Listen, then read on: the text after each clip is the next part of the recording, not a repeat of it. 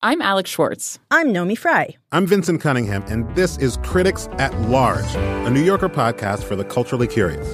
Each week, we're going to talk about a big idea that's showing up across the cultural landscape, and we'll trace it through all the mediums we love. Books, movies, television, music, art. And I always want to talk about celebrity gossip, too. Of course. We hope you'll join us for new episodes each Thursday. Follow Critics at Large today, wherever you get podcasts.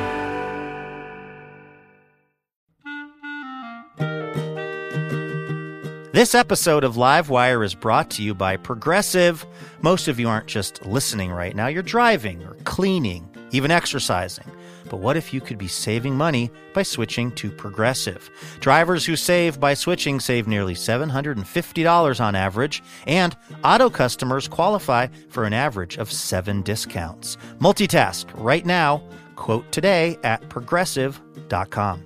Progressive Casualty Insurance Company and Affiliates. National average 12-month savings of $744 by new customers surveyed who saved with Progressive between June 2022 and May 2023. Potential savings will vary. Discounts not available in all states and situations.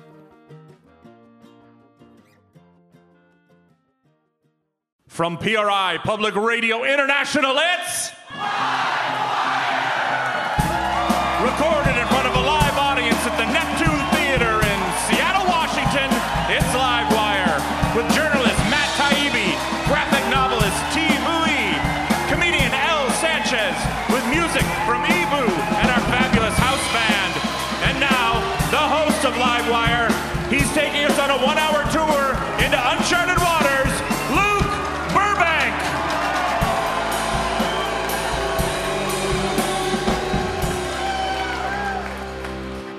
Thank you, Jason Rouse. Thank you, everybody here at the Neptune Theater in Seattle. Our theme this hour is uncharted waters, okay? That kind of moment when you realize that you are now going without a map. You're going to have to just kind of figure things out on the fly. You don't really have a clear plan for how to proceed. There are some people, I think, who are experiencing that sensation right now, who I've been thinking of. They are about 3 miles from here. They are about 100 feet underground. They are the dudes in charge of the world's largest tunnel boring machine, which has been churning away off and on for like 4 years now, has gone 2 miles almost, and is, as we record this week, is stopped because they think it's 2 inches off its route, and they don't know what to do. For one thing, this is real, by the way. This was on the news. Because they're underground, they can't use GPS, so they can't figure out if they're 2 inches off or not. There is some special apparatus that can help them with this, but it was in Ohio and had to be driven here. It is currently being driven from Ohio to the South Lake Union neighborhood of Seattle. This project, as you know if you are from Seattle, has had a lot of problems over the years. I feel like their first mistake was anthropomorphizing the tunnel drilling machine by naming it Bertha. Because if you just named it machine, it wouldn't seem so crazy when it broke down. That's what happens with machines. But when it's named Bertha, it feels like you have an extremely flaky friend who keeps breaking off plans at the last minute because their cutting blades hit a pipe underground, right? I have sort of like friendship on the brain right now because I'm going through a weird thing, which is that I'm actually kind of going through a friend breakup in my actual life. This is real. I basically have to break up with this friend because he is the human equivalent of Bertha. Extremely flaky, kind of a compulsive liar.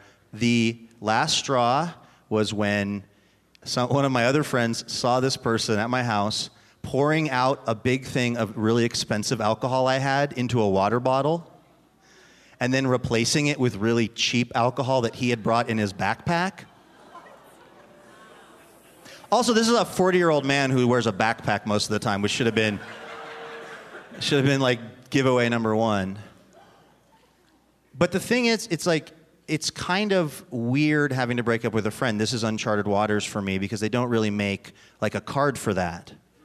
Like, hi, I heard you were stealing alcohol from my house and other things, and that's why we can't be friends anymore. Sincerely, Luke. You have to just kind of, I don't know, wing it a little bit. And I know this person is starting to figure out something is up because he's asking me, like, is everything okay? And things are not okay, but because I am from the Northwest, I would rather die than have an awkward conversation with him. So currently, my operating plan is just to hope that he's listening to this radio show right now and is getting the hint. Should we get our first guest out here and get rolling with the show? Okay. Our theme this week is uncharted waters, and it really feels like we are in some uncharted waters when it comes to politics these days. But if you want to try to figure out how we arrived in this Bermuda Triangle, you just have to go back and read Matt Taibbi's work over the past 6 or so years. The unraveling of the middle class, the consolidation of power among elites. It's all covered in Taibbi's best-selling books and his Rolling Stone columns. His latest offering is a real-time account of the 2016 presidential election titled Insane Clown President. If you're wondering where Matt stands on the whole matter. Please welcome Matt Taibbi to Livewire.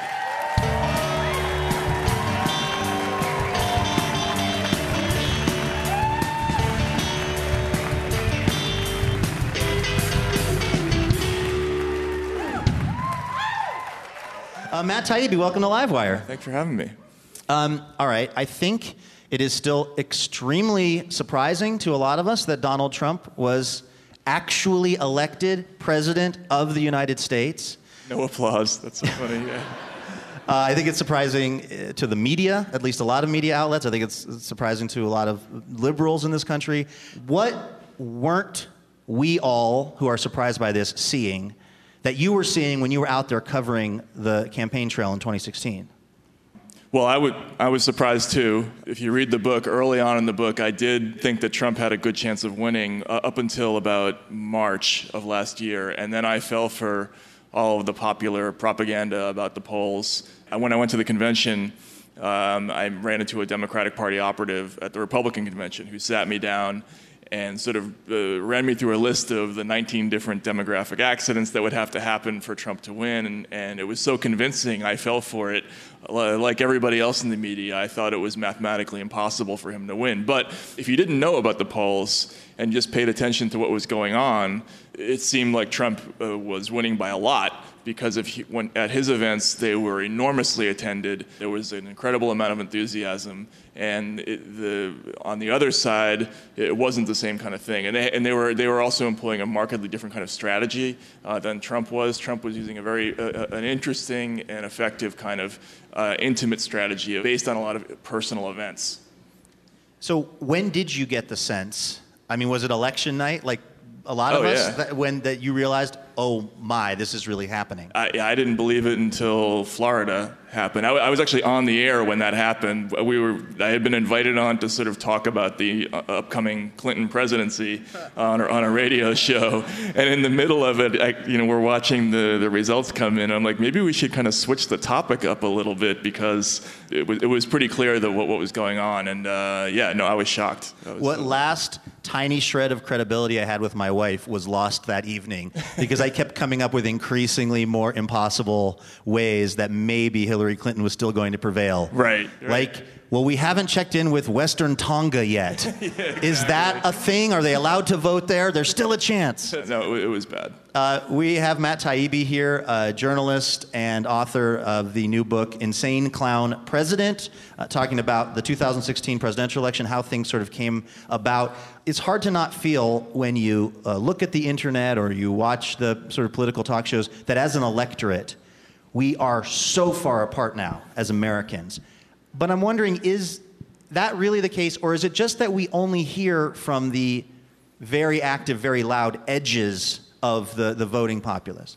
No, I think we are really that far apart. And this is something that I actually wrote a book about this 10 years ago, where the theme of it was that We were a country that no longer had a commonly accepted set of facts, and this got into a lot of the sort of inherent problems with the commercial media, which is that we have a system of media that's designed for companies to make money by targeting a certain demographic and giving them news that they like. And so it's more like shopping than watching the news. They turn on the internet or they turn on the television to get a point of view that they agree with, and they never get the same set of facts. And that situation has worsened over the years, where we can't even agree on what a fact is anymore. And I think that was a major factor in Trump's election. Is your sense that this is historic where we're at in terms of the enmity and things like that? Because you'll hear that, back in the original days of Congress, there were fist fights and people rolling around on the floor, wigs were falling off, wood teeth were shooting out of somebody's mouth. That's how I imagine Congress was in the 80s. You've looked at this stuff pretty carefully. Are we in uncharted waters here, Matt Taibbi? Yeah, we're definitely in uncharted waters. And, I think politically it's very difficult to imagine a situation where that divide between the two Americas, that we come together again. I can't imagine what that would possibly be. It would have to be, an invasion from Mars or something like that, where the country comes together. After this experience with Trump, people are so embittered on both sides that it's going to be very difficult going forward, I think. So you come to bring a message of hope. Exactly, yeah. Well, that's great. We've got to take a very quick break. We're going to come back and talk much more with Matt Taibbi. His new book is Insane Clown President. Back with more Livewire in just a moment. Hey, everybody, it's Luke. I want to just let you know that this month we are trying to get more and more people aware of podcasting. That's right. You might think it's just a simple thing that's been around forever because you are a savvy person and you're listening to this podcast right now. But it turns out a lot of people don't know about podcasts, or maybe they don't know how to get them on their phone or other listening device. Here's where you come in. Think of a person right now who you know would like a certain podcast and then recommend it to them, either through social media or, this is crazy to even talk about, but maybe a face-to-face conversation. And then after you have let them know about the podcast you think they'd like, show them how to get it on their phone.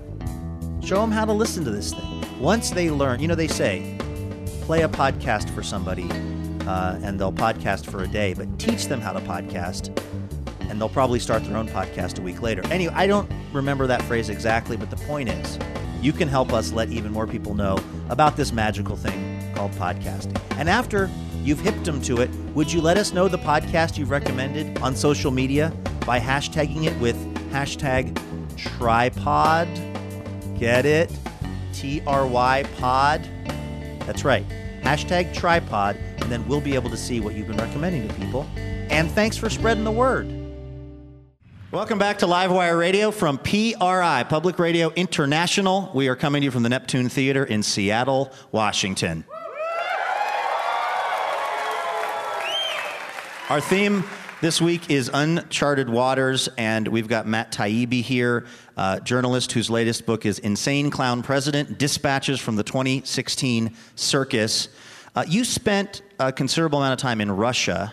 I know you ran a newspaper there for expats. What did your experience there looking at that government teach you? And my sense is, from all the way over here, that the Kremlin, they release the facts that they feel like releasing as they see them. It seems like Russia, at least from an official standpoint, has been post-factual for a while. Oh, of course. They've always been post-factual. And now we are moving into an area where it feels like the White House is often saying things that are demonstrably not true. Right. Russia's been doing this forever. They haven't been able to break out of that cycle. Once we're into that cycle in the U.S., is that something you think we can break out of? I don't know. It's difficult. It's interesting when you talk to Russians about this whole issue.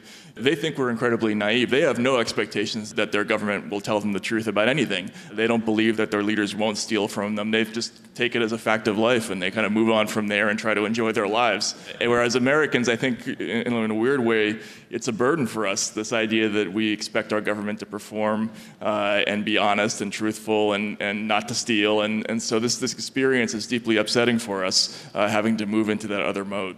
Well, where do we go from here? Do we just take the Russian approach and just assume that all those bad things are true? No, I think people are doing the right thing. They're trying to be vigilant, trying to prevent the worst from happening, trying to prevent an extra-legal maneuver by this executive branch, pressuring their members of Congress to oppose these nominees, do all those. I mean, you have that to do that. One person is trying to do their part. Clap. Exactly. They're going to need to get some more people on board with the plan. And it's really interesting. I've just spent the last couple of weeks in Congress. The Democrats initially didn't plan on opposing all these Trump nominees full bore, but they were convinced by the marches, by the reaction to the Davos thing, and incredibly, they actually needed to see from ordinary people that they needed almost permission to behave the way they should behave. So they need people to get out there and do their thing. I know that you've said in interviews before that you don't think all opinions are equally valid. I guess I'm wondering, who gets to decide what views don't actually get equal treatment? I just think that there is this problem with the old school format of journalism. And we used to have this sort of fairness doctrine, whereas if you presented one side of the argument, you had to give roughly equal time to the other side of the argument, and that, among other things, that created this false idea that all politics is binary, that there's only two sides to every issue, and it also resulted in a very dull form of journalism, where basically you would have a lead paragraph that said, there's an issue, these people think this, these people think that, and that's all there is. And I think most issues are more nuanced than that. It isn't just left and right or black and white. I think you have to just collectively look at all the evidence and sort it out. 4 years from now, best case scenario, and actually let's do it in the other way, because I need some hope. Worst case scenario in 4 years, Matt Taibbi, and then best case scenario. Wow. The worst, I guess if we're it's like Mad Max and we're hunting rats with sticks or something like that in 4 years. Okay, that's worse than I was imagining. Yeah. But, all right. Then that would be bad. No, but honestly, I was asked that question a couple of days ago, and my answer was, I just think we got to survive to the next election. And I know that there are a lot of people in Washington who are having this idea that this is an emergency. It's like DEFCON 5 situation where the real key is to protect the rule of law. Worry about the policy stuff later. Just make sure that we make it to the next vote. That to me would be, the happy ending. That's the happy ending. Yeah, exactly, yeah. Matt Taibbi, Mr. Sunshine, right here on Livewire Radio.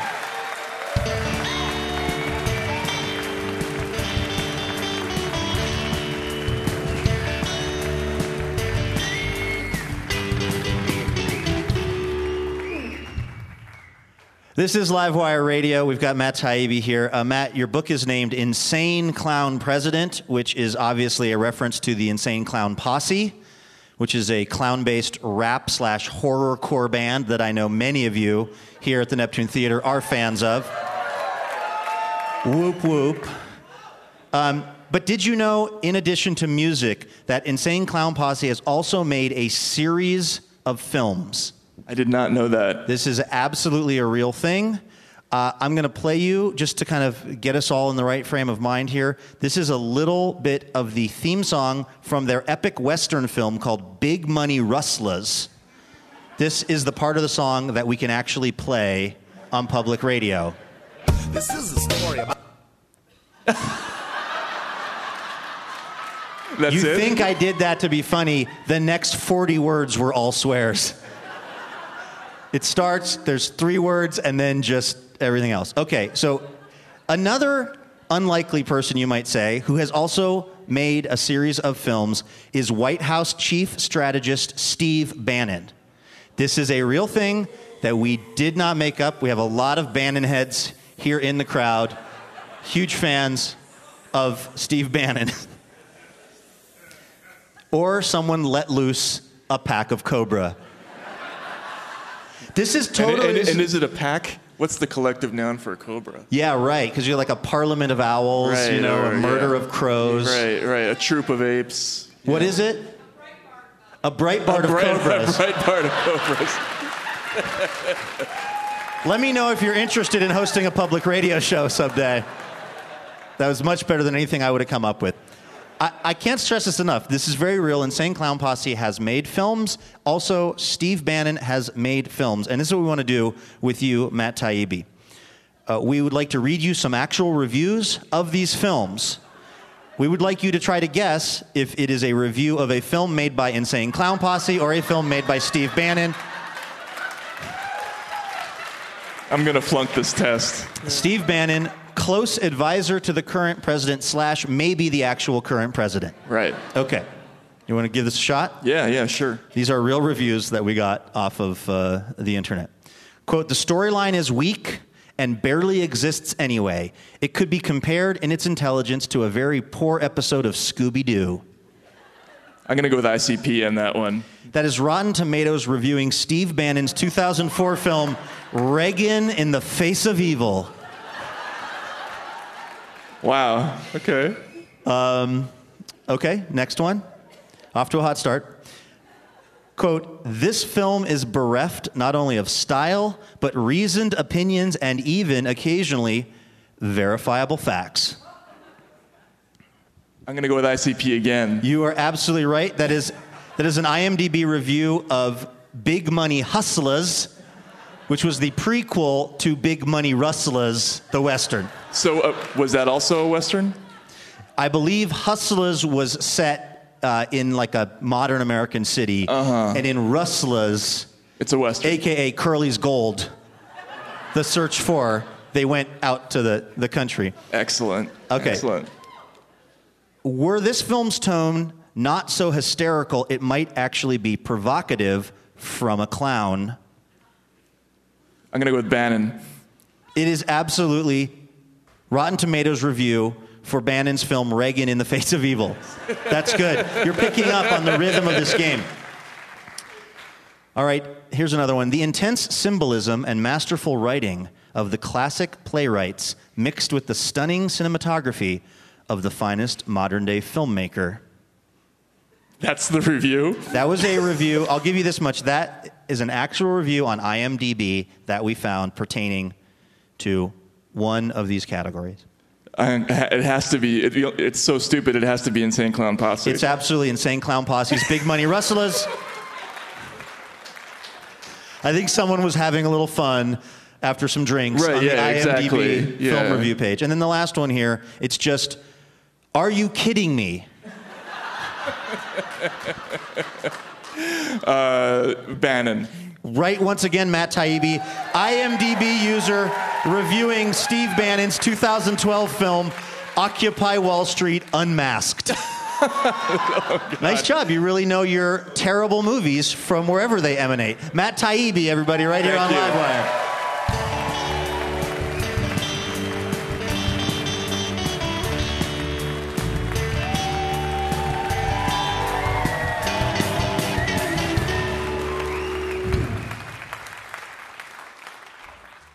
All right, I'm going to be totally honest. I did not know about this week's musical guest until maybe a month ago when my buddy Aaron was playing their record at his house.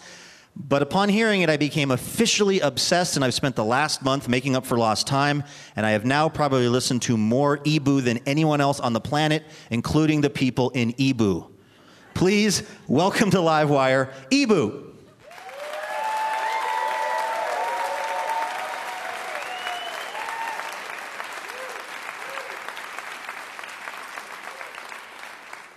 Welcome to the show, you guys. Thanks for being here. Thank you. When did you start playing music in bands? I guess I started taking classical piano lessons when I was about 3 years old. Wow. And then my first show was at my 4th grade talent show, and we covered Green Day song. That was fun. What Green Day song was it? It was American Idiot, actually. It had just come out. Oh my God, I am so old. I was thinking it'd be something off of Dookie. No. Moving on, I also read that you spend a lot of time, or have spent a lot of time, writing music and being inspired in a park here in Seattle, Discovery Park. Absolutely. You guys know Discovery Park. For folks in other parts of the country hearing this, can you describe like what's so great about Discovery Park? Absolutely. I feel that it just has so many different aspects to it. You go and you can wander off in any direction. It's something different. You got the field area. Like I've made a Tolkien-inspired map of Discovery Park. There's like the field Lord area. of the Rings Tolkien? Yes. Which is a whole other thing that I'm into. But Wait. Let's cancel the music. I want to talk about this. So you made a Tolkien-esque map of Discovery Park. yeah. Have you named the areas? Yes. What are some of the names? Well, for instance, there's these dunes that you walk to, and there's sand dunes, and they lead down to the beach. They're the golden afternoon dunes, which is kind of like an Alice in Wonderland reference, because that's where I first listened to that song, All in the Golden Afternoon. So everything kind of has its own little something special to it. Wow. How long did it take you to make this map? Actually, I still need to finish coloring it, but so it's not done yet. That is amazing, and I wouldn't show that to any people early on in the relationship. Yeah, I know. A little word of advice from a middle-aged man. What song are we going to hear? This is a tune called When the Season Ends. All right, this is Ibu here on Livewire Radio.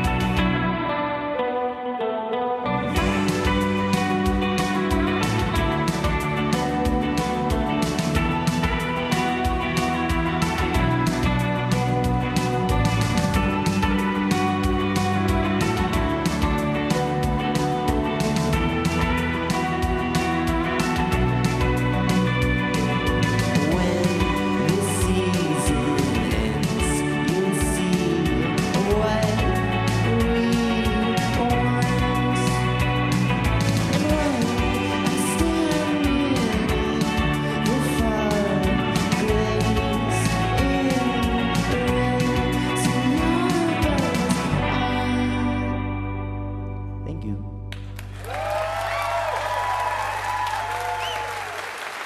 Ebu, right here on Livewire Radio.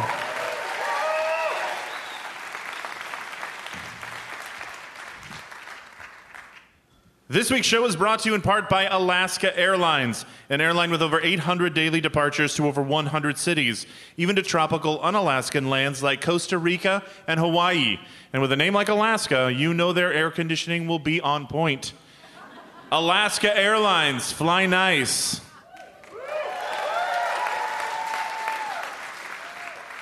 Our theme this week is uncharted waters, and so we asked the audience here at the Neptune Theater in Seattle to tell us something that they explored that they should have left alone. Some kind of heartbreaking answers in here, Jason. I'm not going to lie to you. Starting with Jeannie, something you explored that you should have left alone, love. Yeah, been there, Jeannie. Yeah. Done that. Jeannie, never ask the other person what they're thinking or feeling. I learned that years ago. They'll want to tell you the truth. You don't ever want to hear the truth. Jeannie, I'm here for you. We'll get it worked out. Deirdre said something that she explored that she should have left alone. My teenage son's soccer bag. Yeah. Yeah. I used to have one of those bags. It's just best leave that alone. Yeah. And Jack said something that he explored that should have been left alone. An upside-down beer bong at my son's 40th birthday. Parenthetically, I was 70, exclamation point. Parenthetically, all caps, first time. Wow. A party with Jack after the show. Absolutely. Our next guest is a stand-up comic from right here in Seattle who's been called fearless, a brilliant new voice that everyone should know, and also a grumpy nugget of delight. Please welcome El Sanchez to Livewire.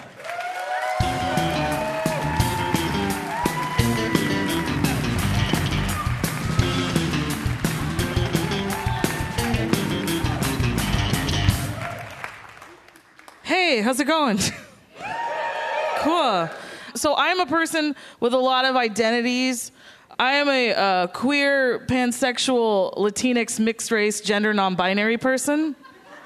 I know, right? You all just got a headache just listening to that. I know, it's hard. I have my parents, they're pretty liberal people. My mom is a white person, and but she's one of those white people that thought her whole life that she was like a quarter American Indian. If you're one of those white people, don't be so confident that you get that online DNA test and expect you're going to have a good Thanksgiving after that. Because my mom got that test and found out she was 100% white. Shocking to her, not to the rest of my family. Which the best part was we got to be like, Mom, can you finally take the dream catcher out of the car? That's been so embarrassing for so long. But she's great. My dad is a Mexican immigrant. He comes from families of migrant farm workers. He was a farm worker as well. And so recently, a white friend of mine said to me, "Oh, do you want to go blackberry picking with me and my boyfriend?" And I was like, "No, I'm Mexican. I don't do that as a hobby." You know, I was very proud of myself. I was like, when I went to go visit my parents, I was like, "Oh, Dad, I burned Sarah so hard this week." And I told him the joke, and his reaction was like, "Oh, yeah, that was you out in the fields pulling hops at 16. That was you. I forgot." And I'm like, "Dad, this isn't about your personal struggle right now. This is about my creative process, okay?"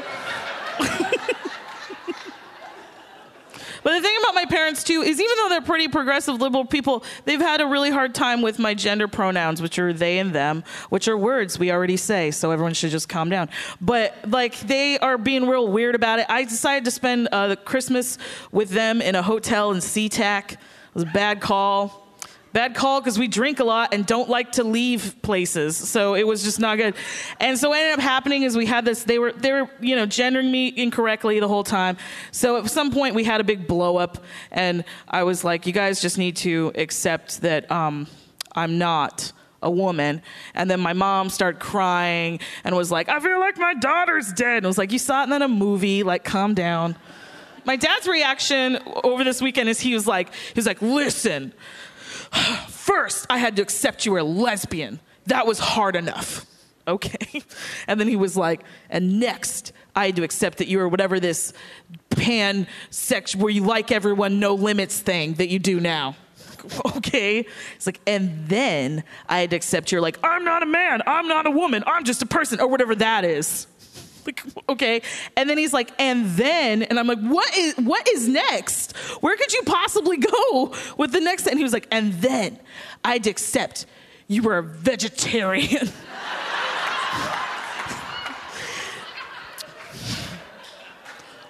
And here's the thing, I haven't been a vegetarian for 10 years. And he's just still salty about it, like this much longer later. And that's a direct quote from my dad. I'm done, but thank you. Elle Sanchez.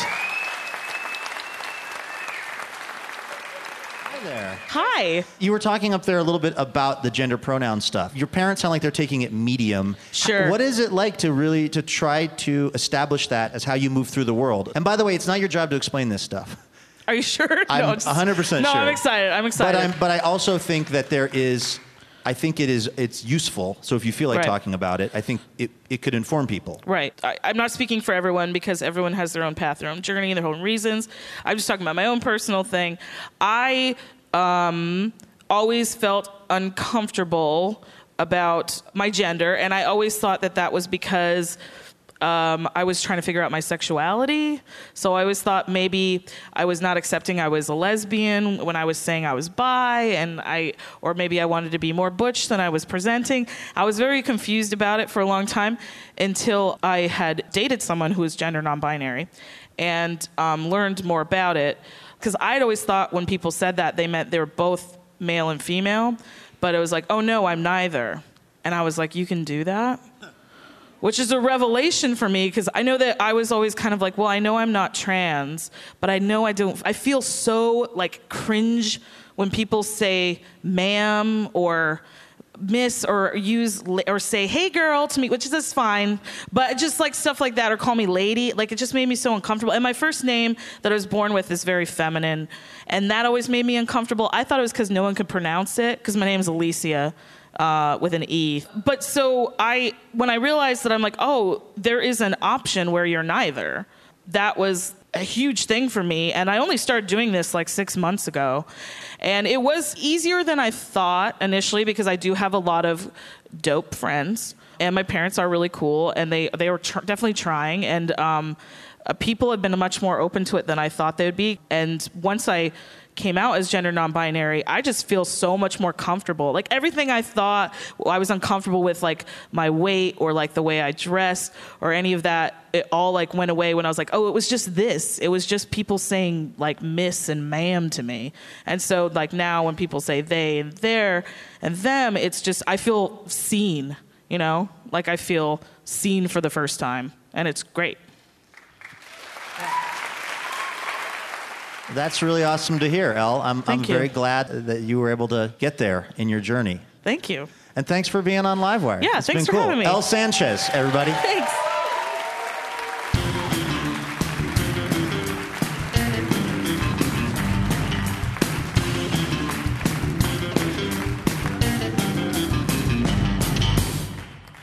All right. If you are going to be in the Portland, Oregon area on March 16th, come join us at the Alberta Rose Theater for a taping of Livewire with Saturday Night Live's Sashir Zameda, comedian Alonzo Bowden, and author Ayelet Waldman. They'll all be there. More information and tickets available at livewireradio.org.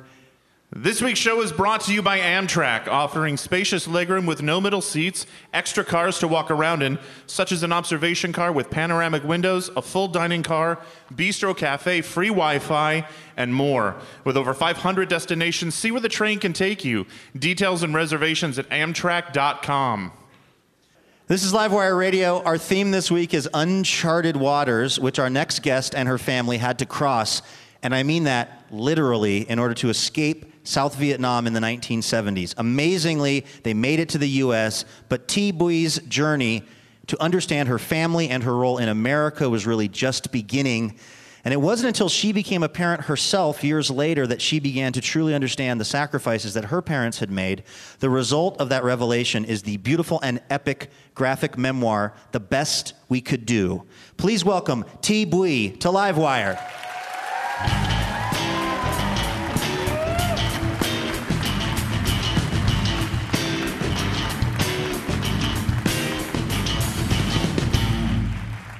Thi, welcome to Livewire. Hi, Luke. Thank you. I was amazed to read in the foreword that you decided you want to tell this story of your family, and that you thought, okay, a graphic memoir, with illustrations, that would be a really good way to tell this story. And then after that, you had to learn how to draw. Right. Yeah. That is the craziest way to make a book like this that I have ever heard of. And I should say, the book is beautiful. Thank you. Thank God you actually could draw, like it was hidden in there somewhere. Yeah, I could draw and I could write okay, so I figured I could maybe make a graphic novel, but it was a really, really arrogant thing to think, because comics are completely different. It's like making a movie, but you have to draw everything, and then God forbid you have to edit, which I did a lot. Your family's escape from South Vietnam is unbelievably harrowing in this book. I mean, there are parts where you're in the hold of a boat, essentially. Yeah. You don't have enough water. You're hiding out down there. Do you remember this stuff vividly from your childhood, or you're pretty young? Is this stuff that you have in the book what has been told to you by your parents and older people who are around? Yeah, those are some of my first memories, but they're just, flashbulb memories from when I was 3 years old. So I had to rely a lot on other people's versions of the story to fill out the rest of the details. Why were you fleeing, and why was it so necessary that your family get out of South Vietnam? It's a buildup of a lot of years. So, nobody puts their family on a river boat and sets out to sea without it being a really desperate situation. And also, my mother was 8.5 months pregnant at the time with my little brother. So it was not something that they decided very lightly. They'd been trying to escape the country for 3 years, and there were 2 or 3 failed attempts to escape before that. And it was completely illegal to do that. If you were caught, you would be thrown in jail and be considered an enemy of the state. But before that, even at the end of the war, my family was on the losing side of a civil war. Both my parents were public school teachers. My dad actually worked for the Ministry of Education. So I think he was suspected of being some sort of spy, and he was afraid of being sent away to prison labor camp. And that was a very real possibility. It had already happened to several members of my family. And generally, there was just a climate of paranoia and distrust. So you never knew who was going to turn you in, and it could even be for a not political reason, but somebody just said that you were saying something bad about the government, and you could be thrown in jail, and maybe your family would never see you again. But for my parents, who were pretty idealistic, they felt like maybe they could stay and help rebuild the country after the war was over, but they tried, and they just couldn't see any way to have a life there. We have to take a quick break, but we are going to come right back, and we're going to hear more from Thi Bui. Her new book is The Best We Could Do. This is Livewire Radio from PRI. Back in a moment.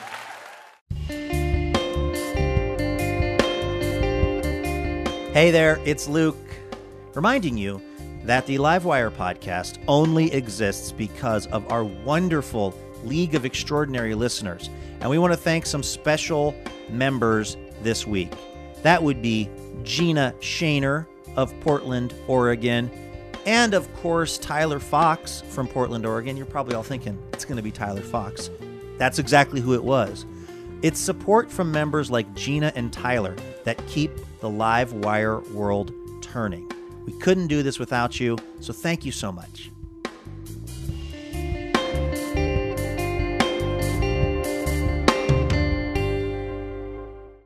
Welcome back to Livewire Radio from PRI, coming to you from the Neptune Theater in Seattle, Washington this week. We have Thi Bui here. She is the author of the graphic memoir, The Best We Could Do, about her family's journey from Vietnam in the 1970s, and then also her life in the U.S., and also just kind of a reflection on family and what that really means. When you were 3 years old and your family was escaping under these incredibly scary conditions. When you think about those snapshots of your memory, were you terrified as a kid? Like, what does it feel like to be a 3-year-old kid in that kind of environment? Do you even grasp really what's going on? No, you don't. You're just, you're just barely alive, and you just, grab the people who are familiar to you. So you grab a lot of legs, when you're that height. Things that are at your height. Exactly. Basically. Yeah. So how did it impact your parents then? Because they were obviously keenly aware of what was going on. Yes. Like, how did that play out, and how has that played out in their lives as Americans now? I think they were really tested to their limits. It's a really interesting idea. Like, what would you do if you had to throw your family on a boat? Like, how would you handle the situation? So my mother, like a lioness, took care of the kids down below deck. The one in the belly and the 3 outside. She made sure we were all okay. And then my dad, not being a ship captain or anything like that, he was a French and philosophy teacher. He ended up piloting the boat because the pilot got really scared and was incapacitated, and a couple of other people tried to drive the boat, and one ran it into a sandbar, and the other one turned it completely around. So my dad, who was a very smart person on the fly, learned how to navigate the boat and read the compass and navigate by the stars, and he drove the boat all the way to Malaysia from Vietnam. Wow. So give it up for her dad, because thanks, Dad. That's pretty amazing. What was your life and your family's life like once you finally got to the U.S.? It was a bit easier. On the other hand, it got harder in some ways because you get that adrenaline when you're in a really emergency situation and you just have to get to safety, and then there's the rest of life, which slows down, and then there's all your daily decisions and living a regular life. And I think maybe that was really hard for them, fleeing like a really traumatic situation and then having to settle down in a completely foreign environment. So for my dad, there was a lot of PTSD from all the stuff that he went through since the 40s, all the way through the Vietnam War in the 60s to the boat escape and everything. So he had a really hard time adjusting to life in the U.S. And then my mom was the one who went to work, even though my brother was a baby born on the way here. Yeah, life was hard in a different way. How did that feel for you as a kid? Did you feel American and you fit in and everything, or did you have this sense that you were sort of from somewhere else? Not really. I mean, there was quite a bit of resentment against Vietnamese refugees at the time in the late 70s, early 80s, because there were so many of us, I think. I think when we first came, we were the only Vietnamese family besides my aunt's family who sponsored us in this really small town in Indiana. So we weren't a big deal and we weren't a big threat, so everyone's really nice to us. And then when we moved to San Diego, California, where there was a lot of us, a lot of, immigrants coming over on boats, we experienced the backlash. So actually most Americans back then didn't want us here, and it wasn't a super friendly time. Do you feel echoes of that these days now? Just a bit, yeah. I mean, I guess it feels like we did, to some degree, pull out of that, what you're describing, back in the 70s, and now it feels like it's going back towards that, at least for some people in this country, with a very sort of closed, borders mentality. Do you fear that that's just the future of this country, or do you think that we have it in us as a group to sort of open ourselves up again to people from other places? Well, I think the first thing to do is to realize that America isn't as welcoming as our mythology would have us believe. That, every time there's a new wave of immigrants, there's a backlash against the immigrants and a sort of a nativism that makes us go into this us and them mentality. But the difference is in the 70s is that our president at the time went against public opinion and let in the refugees. He actually doubled the number of Vietnamese refugees let in every month. And that's why I'm here. Was that Carter? That was Jimmy Carter. Because he's still alive. I mean, maybe we can get him back. Yeah. He only did one term, right? I think maybe we cost him his re-election. He's still got one more term he's allowed to do. So he could come back, yeah. Maybe so. Yeah. Well, this book is really beautiful, and it's an amazing view into your life and your family's life. So thanks for making it, Thi Bui. Thanks for having me. Thi Bui, right here on Livewire Radio.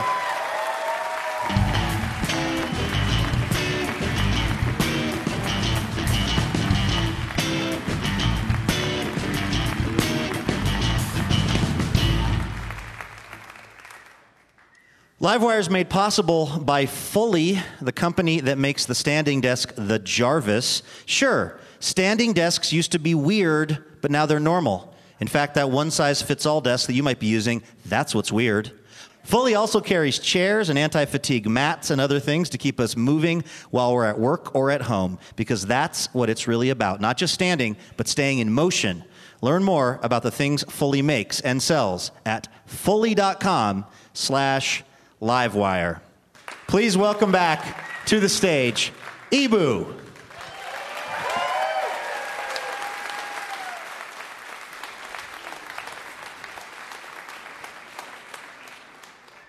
This is a new song. It's called Malazan.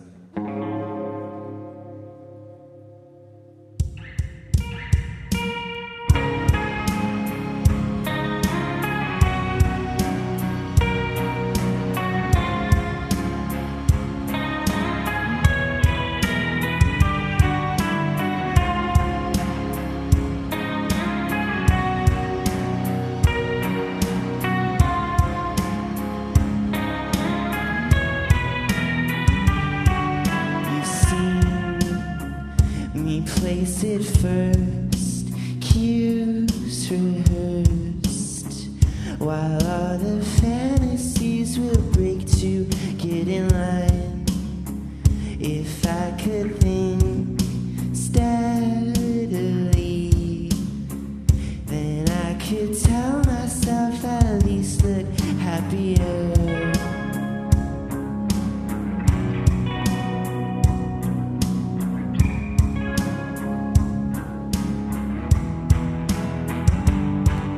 Don't leave me, I want it easy. Now that it's something like never before. Darling, I was so close to trust you. Show me that it's different this time.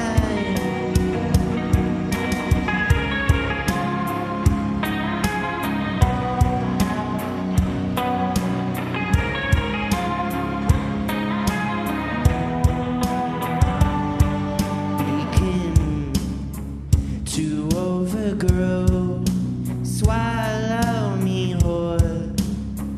I get no say in what it makes of me today. If I could think steadily, then I could tell myself that at least I'm here with you.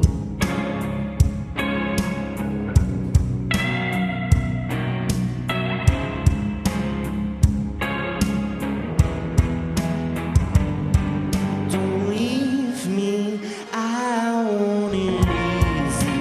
Now that it's something like never before. Darling, I was so close to trust you. Show me that it's different this time.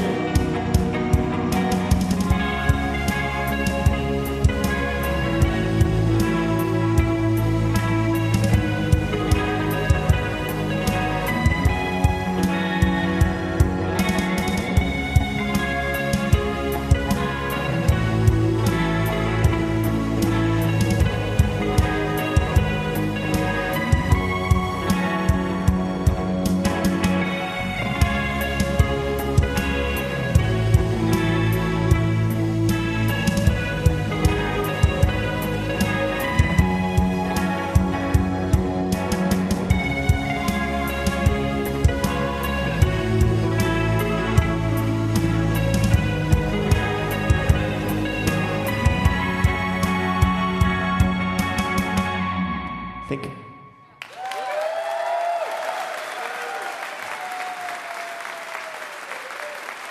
That is Ibu, right here on Livewire Radio.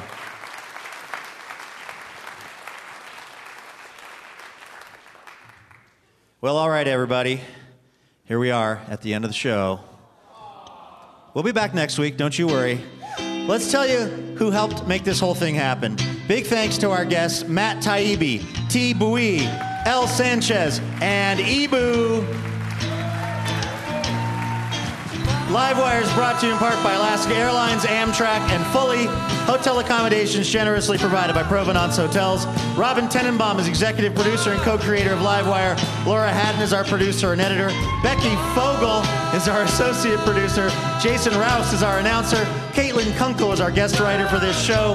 Our house band is Jonathan Newsom, A. Walker Spring, and Ethan Fox Tucker. Molly Pettit is our technical director. Chris Gibbs does house sound here at the Neptune, and Jason Powers recorded our show. Thanks to Carlson Audio. Thanks also to KUOW and STG this week. Our development director is Lauren Masterson. Laura Harden is our marketing director. Special thanks to Hannah Withers. Additional funding provided by the Regional Arts and Culture Council, the James F. and Marion L. Miller Foundation. Livewire is made possible by our members, including this week, John Zander of Olympia, Washington, and Kathleen Lane and Jelly Helm of Portland, Oregon. For more info on the show and how to listen to our podcast, head over to livewireradio.org. I'm Luke Burbank. Thanks for listening. We'll see you next week.